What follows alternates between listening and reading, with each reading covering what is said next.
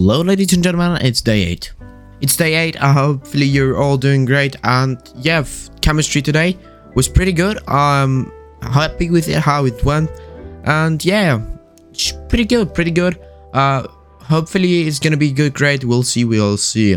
Something I read about today was pretty cool, but I'm somewhat questioning how he made that. That was a hacker called Gary Browser who shared his surname with the fictional turtle-like villain in various Nintendo games, has agreed to pay a fine of $10 million over privacy charges because he stole Nintendo games. The hacker also maybe needs to face up 10 years of prison because Bowser, as a member of the privacy group team Zach Cotter, admitted in the federal case that he knowingly and willfully participated in a cybercriminal enterprise that hacked the leading gaming consoles.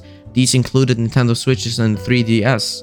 Browser also accepted that he made a sold software that allowed people to circumvent protections to build into game consoles so that could be used to play pirated versions of video games. The hacker, who's originally from Canada, was arrested in the Dominican Republic and deported in the US in September 2020, and now the lawyer made a final decision, which I'm questioning about it. How could he sell pirated games?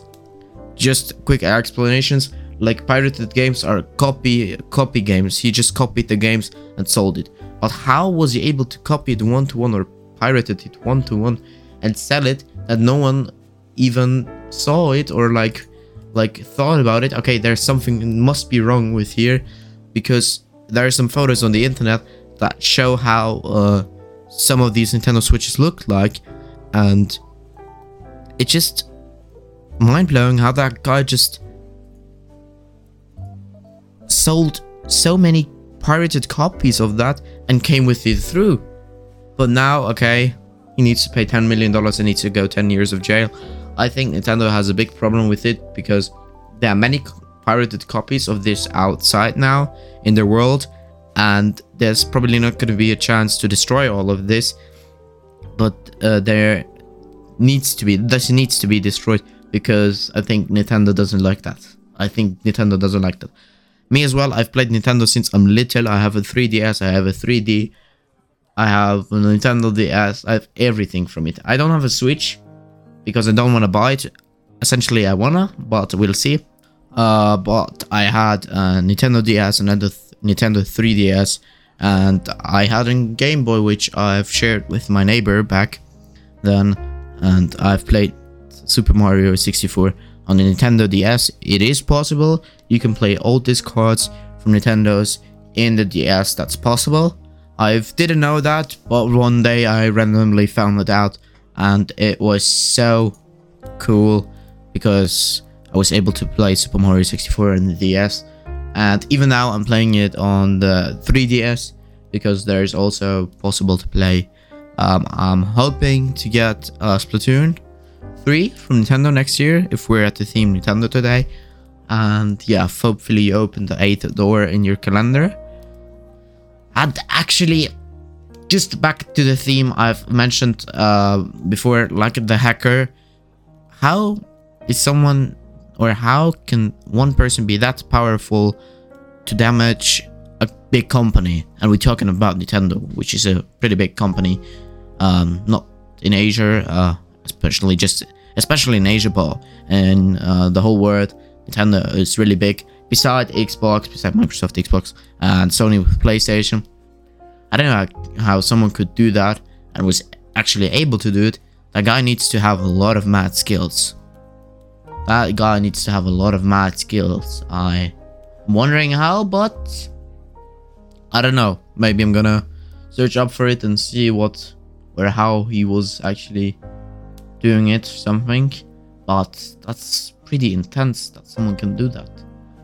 And I've played games like Mario 3D Land, Mario Kart DS. I don't know, too many games. I really want to play Animal Crossing because it's just Animal Crossing, and I'm a fan of it. So let's be honest, I'm a fan of it. I played Mario 3D All Stars, Mario Super Mario Galaxy, also was in it, a lot of it. As well as, don't forget, I've also played Zelda, for sure. It's also childhood, and yeah, I'm really looking back for childhood. I think everything back, the gaming industry back then was better than now, because I don't know, gaming isn't fun anymore. Maybe Fortnite is having its comeback, maybe, but we don't know. We actually don't know. I'm hoping for it, that this Christmas Fortnite is gonna be like how it was in season 8 3 years ago, but I'm not sure. High hopes, but it would be fantastic to have the boys again, just chilling at 9 p.m. Friday evening, rainy day, and just chilling and grinding for the win. Would be so cool, but we don't know. So with that, I want to finish today's 8th episode. I wish you all a wonderful day, and hear you tomorrow.